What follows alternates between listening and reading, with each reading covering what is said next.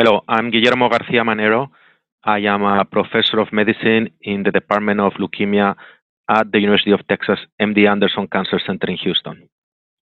The topic of discussion for this podcast today is the optimal dose and schedule of decitabine for patients with newly diagnosed acute myelogenous leukemia.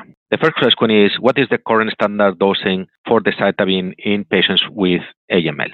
And the answer is that is 5 days. And this is based on data that was derived from a number of clinical trials for patients with high-risk myelodysplastic syndrome. The 5 days schedule has become over the years the standard. And this is actually the dose and schedule that was used also in the randomized trials of decitabine in acute myelogenous leukemia.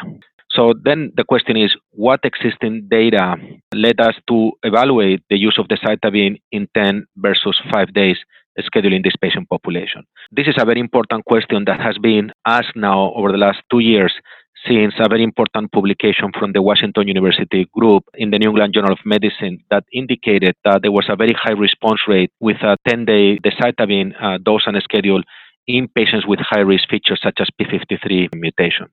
This is very important to us at MD Anderson because in the early 2000s, when we performed the early phase 1 and phase 2 studies of decitabine in MDS and AML, we performed a phase 1 dose schedule type of analysis where we gave actually decitabine for prolonged periods, around 20 days, with significant response rates. So from that original data, there was a possibility that longer exposure could be associated with improved response rates in patients with AML. Now, we asked and looked in detail at this question of the P53 mutational status in regards to the 10-day decitabine schedule.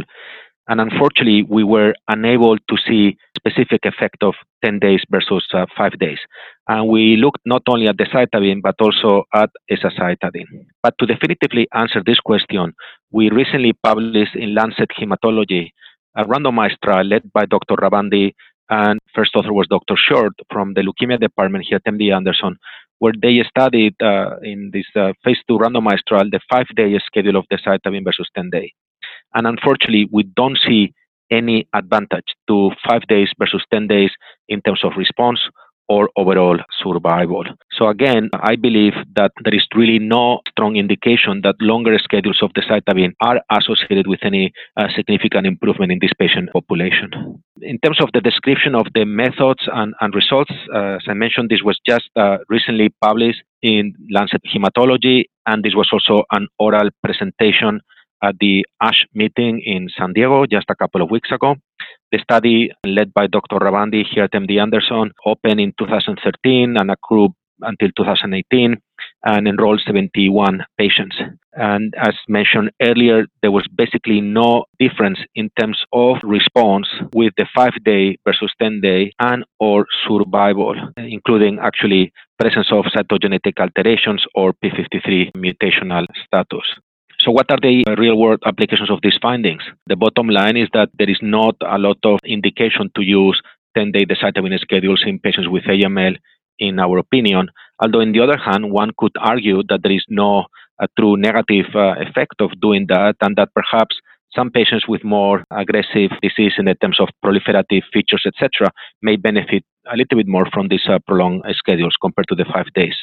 What are we doing right now in terms of future research? The reality is that I think the whole field, both in AML and in MDS, is moving into doublets of decitabine or azacitidine with targeted interventions such as IDH1, IDH2 inhibitors, FLT3 inhibitors, and of course, the most important combinations with apoptosis modulators like ABT199 or venetoclax and or immune therapy approaches such as immune checkpoint inhibitors. So in summary, this has been a very important question. We don't see a true targeting effect of decitabine for 10 days for AML patients with or without P53 mutations, but decitabine remains an important backbone for therapy both in AML and in MDS. Thank you for listening to this podcast.